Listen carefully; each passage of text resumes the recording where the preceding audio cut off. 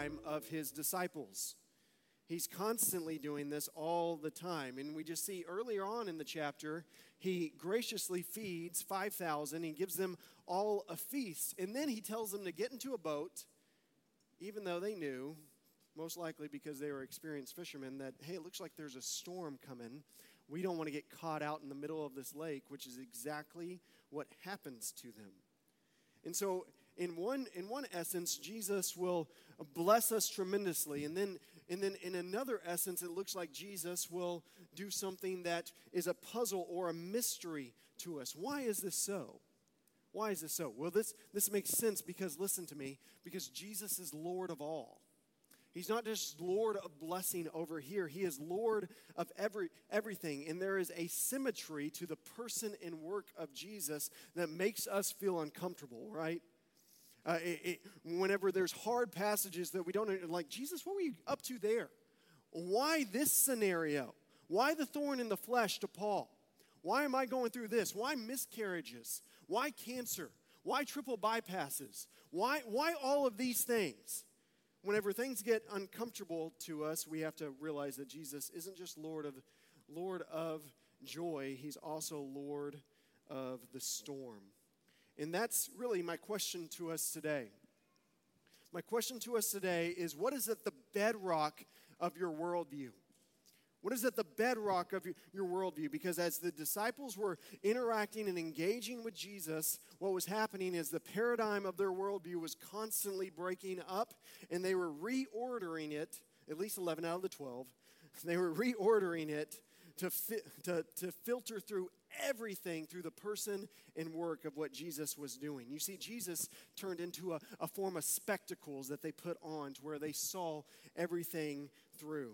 And Christianity gives us truths. Listen, it doesn't just give us truths, but we must see these truths as more than just truths. We must see everything through the lens of Jesus. We must see everything through the lens of Jesus. And this is hard for us, right? This is hard for us because a lot of us, our normative worldview is just something that we adopted. It's something that we adopted whenever we were just growing up. It just began to form like a Lego set that you just started kind of building and building and building and building. And then all of a sudden you got, okay, I guess this is my life. This is my life. My parents were this way. I was treated this way. This is how I interact with money. This is how I interact with my family. This is how I interact with other people. Maybe you have siblings. Maybe you don't. And a worldview starts to stack up. And then what happens whenever we're introduced to Jesus is we start filtering our worldview through Jesus. And we try to understand Jesus through the lens of our worldview. But that is not how Jesus will be had. That's not how we're supposed to engage with the Lord. Jesus is like a pair of binoculars that we're supposed to see the entire world through. We're supposed to see the entire world through this. Because the disciples understood that he was a paradigm shifter. He was the way that the world had to be seen through. And Christ is the truth through which they saw all other truths. And whenever you put on and I put on the lens of Jesus, what happens is the chaoticness of this world becomes to come into sharper focus whenever we have him Lord of all, not just Lord over the things that we understand. So, here's the main point of the day. Jesus isn't just Lord of the feast. He isn't just Lord of joy, which we've talked a lot about over the past year, but he is also Lord of the storm. And so how do you know that he's Lord of the storm through this passage? Three things that we see today. Three things that we see: that Jesus is holy, that Jesus is powerful, and that Jesus is a teacher. He's these three things, and these three things will teach us that he is actually Lord of the storm. First off, what do we recognize in this passage? Is we recognize that the disciples were not scared of the storm. They were experienced fishermen. I'm sure Peter, James, John, the sons of Zebedee, all the fishermen that were a part of this crew, they were just like, guys, chill out. We've been in this scenario before. Nothing to be afraid of here. I've seen these swells before. We can handle it. We can do it. We've seen in other passages, specifically Luke 8, there is some storms that they get terrified of. Especially whenever Jesus was in the boat, and he's like, what are you afraid of? I'm here. But that's not this passage. Notice when they get afraid. They get afraid whenever they see Jesus. They get afraid whenever they actually see Jesus. And this isn't just because they were jumpy. They're like, oh, Jesus, okay, there you are. No, that wasn't what was going on. They were terrified because they saw Jesus walking on the water. And when they saw this sight, in the middle of the wind and the waves and the dark, they realized that Jesus is no ordinary man. That there's something totally different, that they were in the presence of the supernatural, that the guy that they've been walking around with saying is the Messiah is something totally different. He broke up their paradigm once again of who is this man. Because it doesn't say it in this passage, but in Mark and Matthew, whenever it gives a recounting of this, they thought they saw a ghost. They thought they saw a ghost, but when they saw him walking on the water, they thought they saw a ghost, and they were terrified. And this is normal, right? This is normal. We see this sometimes with kids, and like, oh, like, tell me a ghost story, or tell me a story about this, or something like that. And then you tell them a ghost story, and then they are in your room all night long, like recounting that. It's like, why did you tell me that story? That was dumb. Like, Mom, Dad, what were you thinking? That was irresponsible. He's like, you begged me to tell you. And so what do we see here? We see that they were terrified whenever they're in the presence of the supernatural. And that's what they recognized. That's what they recognized about Jesus. And in this terror, Jesus decides to intervene. And look how he intervenes. He addresses them. And in verse 20, it says this, but he said to them, it is I. Do not be afraid. Now, what's really, really interesting about this is grammatically it makes sense. This makes sense to our ears whenever we hear Jesus saying this. It is I, do not be afraid. He was just saying, hey, it's me, Jesus, don't be afraid. But that's not actually what he said. It's not actually what he said. It literally says, when translated into English, he says in Greek, ego ime. Ego ime, which says, I am, do not be afraid. And there was another time in the Bible that someone saw some supernatural things going on. Saw a lot of supernatural things going on, and they heard the word ego ime. I am. It was Moses in the burning bush. Do you remember all the way back whenever we went through our series in Exodus? Whenever Moses was looking at the burning bush, he was in the desert. Burning bushes apparently weren't that uncommon. He saw it. It caught on fire. He was like, oh, that thing's on fire. It'll be out in like 3 seconds. It's a desert. It's going to burn up really fast. And then he looked at it and he saw it again. And he saw it again. And he saw it again. So much so that he went and he took his herd and he went over there to say, why is this bush not burning up? And whenever he got into the presence of the supernatural, what did God say? What did Yahweh say? Moses, you are on holy ground. I am Yahweh, which means I am the great I am. What does it mean? What does it mean for God to say that I am? Why is this such a big deal? It means that he is unchanging. Why is God unchanging? He's unchanging because he's perfect. There's no room for improvement with God. He's unchanging because he's holy. He's unchanging because he's sovereign. He's unchanging because he actually has a plan, and it's going according to his way. He's unchanging because he's all-powerful. He's the uncreated one, dependent on nothing. There was never a time where God was. He has always been I am. And this is our God. Everything that exists, from the invisible to the visible, exists because the great I am spoke it into being. And whenever Moses saw this, whenever Moses saw the burning bush and realized that he was standing on holy ground, and he heard the bush say that I am the great I am, he hit the deck. He fell on his knees. He bowed down in worship. And Matthew tells us in Matthew 14:32, which is the retelling, Matthew's version of this event, it says, and when they got into the boat and the wind ceased, those in the boat worshiped him, saying, truly you are the Son of God. They were terrified, but their terror then turned into worship. And the disciples' response gives us a principle that I want to point out today. whenever we are in the presence of the great I Am, the principle is this. We want to be near God because we're made in the image of God, but we're also afraid to be near God. Isn't this your experience? Christian, look at me in this room. Don't you want to be near God, but aren't you a little afraid to be near God? Why? Why? We all want to be near God because we want to experience His blessing. We want to have His meaning, His purpose. We want to see the lens of everything through the rest of the world, through Jesus. But anytime someone got near God in the Bible, they didn't say, you know what, I just need a little bit more of this. Remember Isaiah? Isaiah in chapter 6, he says, here am I, send me.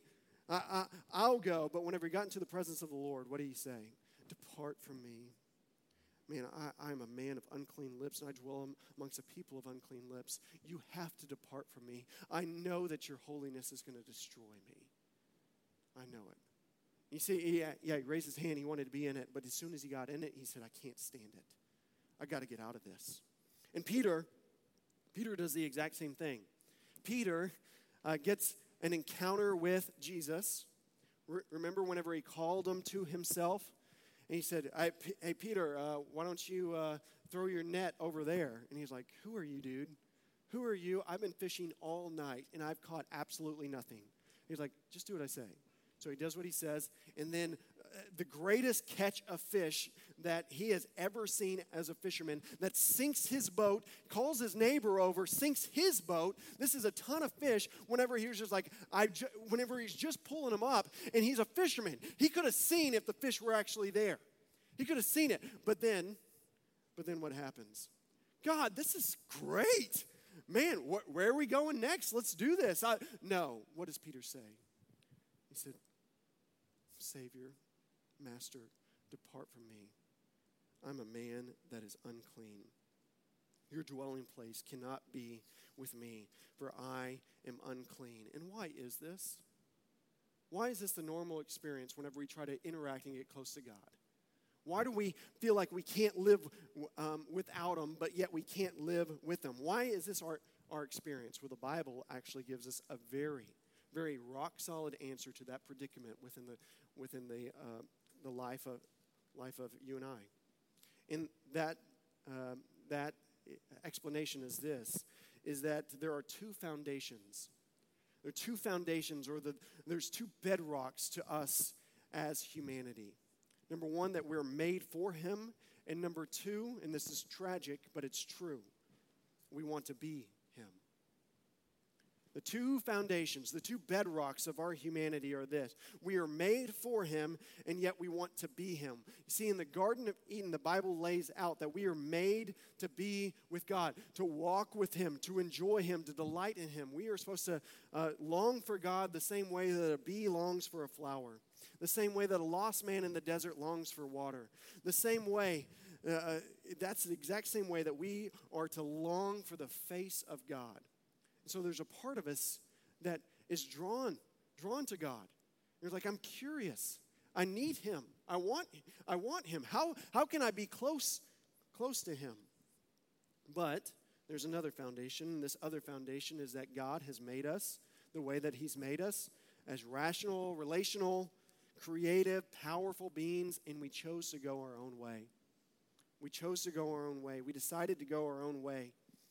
And Carl Trueman talks about in his best-selling book, The Rise and Triumph of the Modern Self, which was published in 2020 and is already outdated, says that what we're seeing in our cultural moment is the fulfillment through technology and everything to really ratify within ourselves that we can be anything we want to be, that we can be our own creator. We can completely reinvent ourselves. Everything is at our fingertips. You don't feel this way, you can be that way. You don't feel like you want to do this, you can go and do this. And you can have radical shifts for the first time in all of creation, to where the rise and triumph of the modern self is actually just the fulfillment of what the Bible said, that we want to be God. We want to be our own creator. And what happens whenever we get close to God? Whenever we have these two foundations, whenever we get close to a real creator, we get terrified. We sense our inadequacy, right? We sense our unworthiness. We sense that we have actually fallen short. And don't you see that we can't live with God and we can't live without God? We have two foundations in our life. We are made for Him, and yet we desperately want to be Him. We desperately want to be Him. Why are you and I stagnating in our walk with God? Why do we stagnate in our walk with God? Is it not this? Is it not this that we get close to Him and we feel unworthy, so we back off, and we begin to ask questions like, what if He doesn't follow through? What if I obey Him, put the blank check of my life before the table, and He gives me a life of hardship? What if He doesn't give me the influence I want? What if He doesn't give me the plane that I want? What if He doesn't give me the life that I want? What if He doesn't give me the peace and the security that I want? Can I really trust Him? Could I really trust this God? And so what do? We give Him the Heisman, and we keep Him at bay. And this is why, and there's this perpetual cycle. I want to be close to Him, and yet it's scary, so I recoil away from Him. Yet I want to be close with Him again because I was made for Him, and yet it's scary, so I recoil away. And this goes over and over and over again. You see, on the one hand, we want to be with Him. On the other hand, we're afraid if we get too close, He might let us down, and we just teeter-totter back and forth and back and forth. But notice how Jesus engages with us. Notice how He engages with the disciples whenever they're afraid to be in the presence of Him.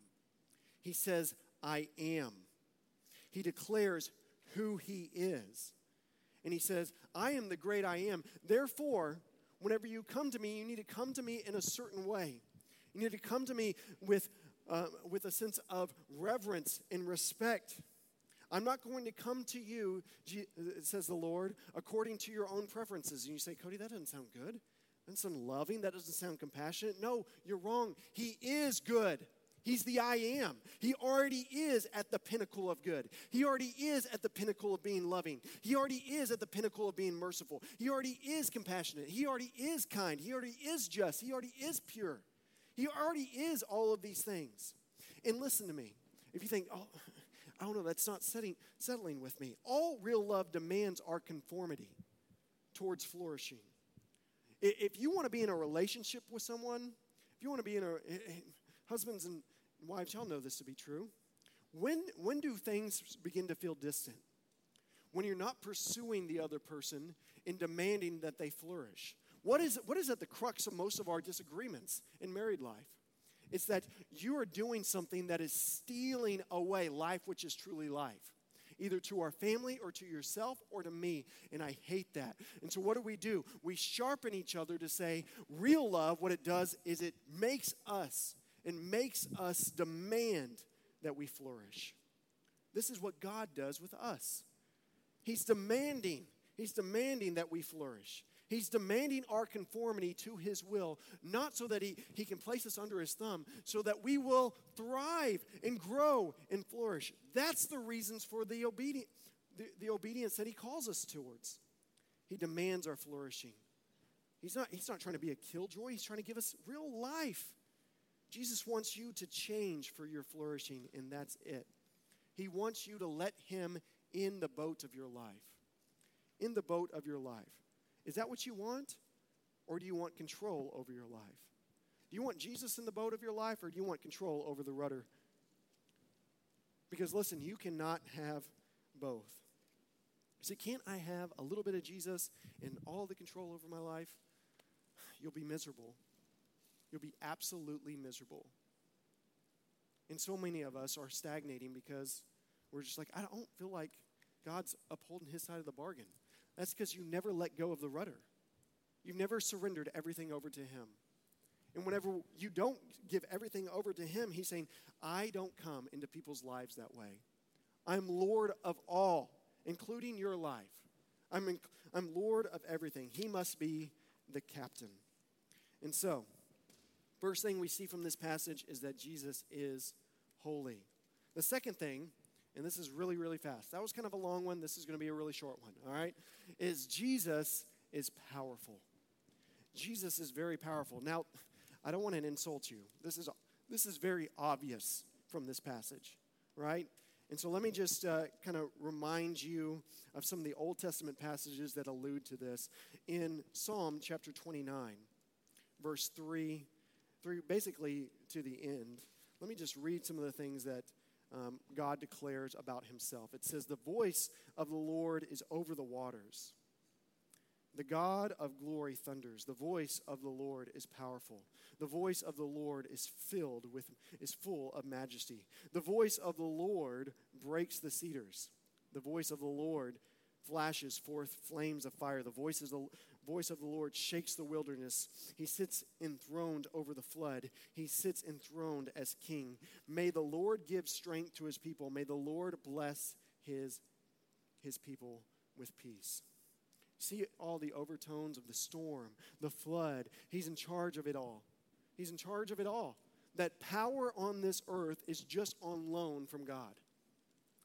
Power in nature is not swirling about chaotically. It is on loan from God. Whenever Jesus talks to Nicodemus, do you know where the wind comes from? Do you know where the wind comes from, Nicodemus? He's like, no one knows where the wind comes from. I don't even think today. Does anyone know where the wind comes from? I think that's a mystery that God has placed on this earth so that we would kind of marvel, where does it come from? Why? And why does it happen? Someone can say pressure systems. And I was like, where does the pressure systems come from? We don't know. We don't know. All the power here on this earth is on loan from our great God. It's on loan from God. And what Jesus is saying is, I'm that God. Whenever he's walking on water here, and whenever he says to the storm after he gets into the boat, be still, he's saying, hey, what the Old Testament was talking about, I'm him. I'm him. The Lord of everything, I am him. I am him. Jesus is saying that I am this God.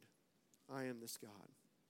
And so, what we see here, to kind of conclude and wrap up that Jesus is powerful, is he wants us to take in his power into our lives. And in verse 21, it says this: they were glad once they recognized him to take him into the boat, and immediately the boat was at the land in which they were going. You see, Jesus is Lord of the chaos. And he can be Lord of your chaos as well if you let him into your boat. You see, Jesus isn't just Lord of the blessings where if you come to him, maybe he will bless you. This isn't health, wealth, prosperity nonsense.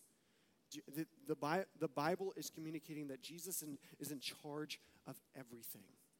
He's in charge of it all. And he wants to be in charge of your life too. And so I encourage you, run to him. Run to him. We look to so many things to give us power, peace, security. Is the first thing you're running to God? Are you going before him in a quiet, dark place with your knees on the floor and your nose and your tears hitting the carpet and saying, God, I need you. I don't know what this life is going to bring. I don't know what storm's coming next, but I need you. He's a God of power. Turn to him. Turn to him as the God of power. Number 3, Jesus teaches us in this passage that he is your teacher. That he is your teacher. He's a mentor. Mark, in his retelling of the event, says, immediately he made his disciples get into the boat and go before him to the other side. This is right after. It's right after he just fed all of the 5,000. And then he tells them, go get in the boat. You think Jesus knew that this storm was coming? I think 1,000% he knew this storm was coming. And he tells them to go into the storm anyways. God, why? That's what I brought up earlier. Why would you do this, God? If Jesus is your Savior, why would he sometimes send us into stormy waters, into a place where he seems absent? Why would he send us into a place that is hard? You want to know why? Because Jesus is a good mentor. He's a good coach. He's a good teacher. And look, we got a lot of coaches in this room, right? Can I hear you, coaches? Are you here today? All right, we got a couple of coaches. What happens, coaches, whenever one of your athletes says, you know what, Coach, don't feel like running today. Really don't feel like shooting my free throws. You know what? I just need a personal day. Is the best thing to do for that athlete is just to coddle them? Yep, go ahead. Take your personal day. No. What is a coach trying to do? Trying to get you to win the game. And there's going to be some sacrifices. There's going to be some places of suffering. But a good coach doesn't overburden you. He takes you to a place to where you can tear down the old and rebuild new and afresh. That's what Jesus does with us. Sometimes he stops the storm, but sometimes he takes us through the storm. Why? To grow us into maturity. And look at me. I know some of y'all are just like, I'm in the storm and it's been too long. It's been too long to be in this storm. Listen to me. Wait on the Lord. Wait on the Lord. What is this life? 70 years? 80 years? 90 years? Wait on the Lord. He is a good coach. He's a good mentor. You can trust him. You can trust him to be your mentor through the storm. Because notice what he said. Notice what he said whenever he talked to his disciples while he was walking on water. He didn't say, hey guys, take heart. Storm's going to be over in about 4 minutes. All right, so just hang in there. Yep. Hold that line. Hold it. Is that what he said? No, he didn't say that. He didn't tell them, hey guys, take shelter over there. He didn't give them advice. What did he say? He magnified himself. Do you see this? Do you see what Jesus did? In the middle of their storm, when they were terrified, he didn't minimize their pain. He didn't minimize their suffering, but he magnified who he was to them. And that's what God is doing through our pain, through our storms, through our suffering, is he doesn't minimize it. He doesn't say just buck up. He says, look to me. I'm trying to make myself even larger, that you could depend on me even in the midst of this deep, dark pain. That's why God sends us into storms. That's why he sometimes sends us into chaos, because he wants to look at us and say, trust me, I am your God. You're looking at other things to give you peace, comfort, and security. The Bible calls these things idols. The Bible calls these things idols, and these are the things that we look at to give us a sense of hope. These are the things that we look at to give, and these are not actually bad things. The Bible a lot of times doesn't say that an idol is a bad thing. Tim Keller says it best. Idolatry means turning a good thing into an ultimate thing. An ultimate thing. So money is not bad. Money's not a bad thing, but whenever you make money your ultimate thing, it becomes a bad god. Parenting and raising your children is not a bad thing, but when that is your identity, to where you rise and fall based on the obedience of your children, then it becomes an ultimate thing, and that is a bad god. That is a bad controller of your life. When love and romance is the thing that you look to for peace and security and hope, listen, there's storms that can come into love and romance. For all you single people, it could be the storm of no dates, for a while. It could be the storm of loneliness. It could be the storm of the thought of maybe I will never find that person. Listen, there's things going on, but that are good things in our lives that we should pursue. However, whenever we make them our identity, whenever we make them the ultimate thing, they turn into bad. They turn into bad gods, bad leaders. And so let me retool this analogy of idols in this passage by saying that an idol is kind of like a life raft. A life raft. They were most likely in a 12-passenger little rowing boat. Mark and Matthew says that they were rowing and they were struggling against the tide whenever the storm came in. And so they imagine that idols in your life are just kind of a life raft. And life rafts are great, right? Really, really useful. But here's the thing. Whenever you're in the life raft of your life, you're the captain. And what Jesus is calling you to is to get into the safe and secure boat where he's the captain. He wants his disciples to let him in. And whenever he gets into the boat, guess what? He takes over. He is in charge. And so I encourage you to think through this. Why? Why would God sometimes send storms into your life raft? To show you to show you that you're building your life not on the sure, strong foundation which is found in Christ, but he will send your life raft into a storm to show you that there's another way. There's another way that you can be operating and living. He does this to Job, right, in the Old Testament. Do you remember Job, the story of Job? Satan stands before God and says, God says, have you considered my servant Job?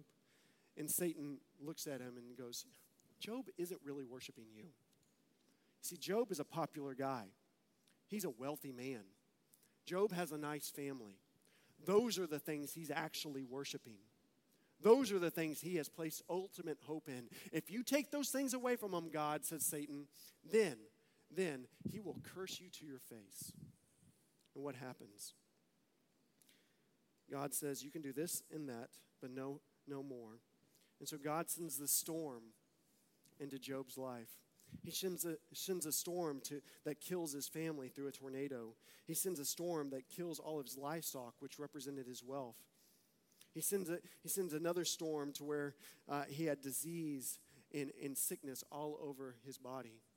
And though Job, he struggled mightily, at the end, what Job got was he said, whom have I in heaven but you?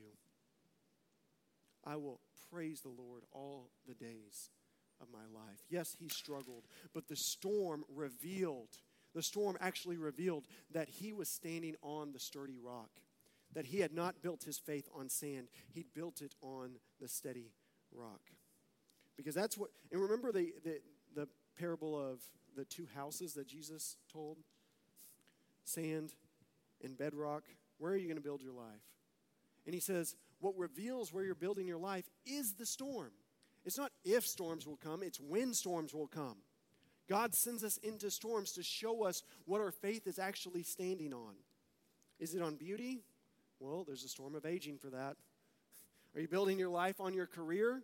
Well, there's the storm of an economic recession, or there's a storm of someone better than you and you're superior to you in your class or something like that. Are you building on love? We already talked about that. There's the storm of singleness. There's the storm of no dates. There's the storm of missing out what you ultimately desire. But all these things are really just revealing what you're trusting in. And what Jesus, the Rock of Ages, says is, climb into me. I am your healer. Let me in. I am your rescuer. I am your captain. I am your God. I am. Do not be afraid. And if you want Jesus to be your teacher, you have to understand that Jesus will send storms into your life. And sometimes he deals with those storms in different ways. Sometimes he looks at those storms and says, peace, be still. Where we go to God and we say, God, this is more than I can bear. And he says, I love you, my child, my daughter, my son. I will relieve you from this.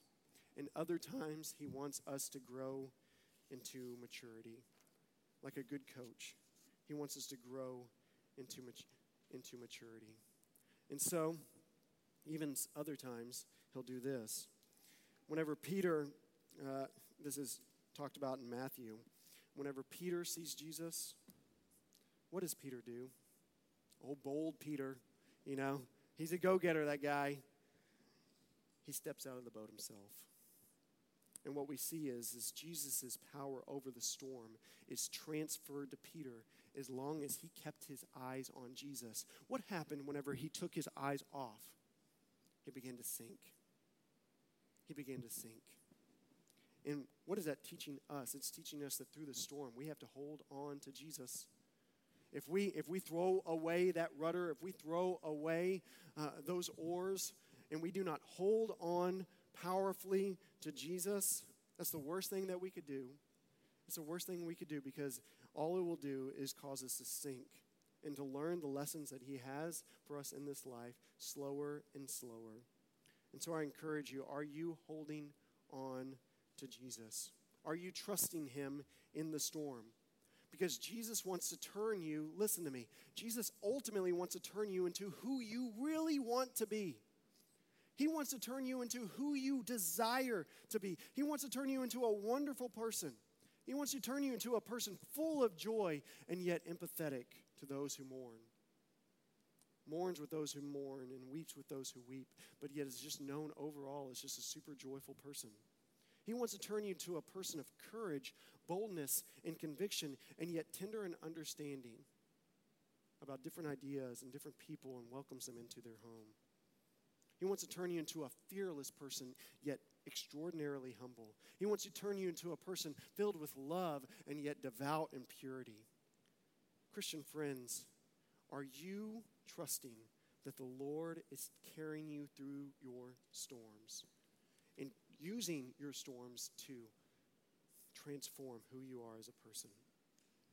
Are you filtering your doubts through the lordship of Jesus? Are you filtering the lens of your life all through Jesus is not just Lord of blessing, he's the Lord of it all. And you might be saying, Cody, I don't know if any of this is real. I don't know if any of this is true. How can I know if this is true? Well, I want to encourage you with this. What the disciples had to do is they had to let Jesus into the life raft. They had to let him into the boat, and whenever he got into the boat, the storm was calmed. The storm of your life, the chaoticness of your life was calmed. And if you're a non-Christian in this room, my call to you would just be this. Have you let Jesus into the boat of your life? Yeah, I get it. It's fun. It's fun to be the captain of your life raft. But Jesus is the captain of everything. Let him in. Give him the rudder of your life. And you can trust that he will take you faithfully to your destination. Let's pray.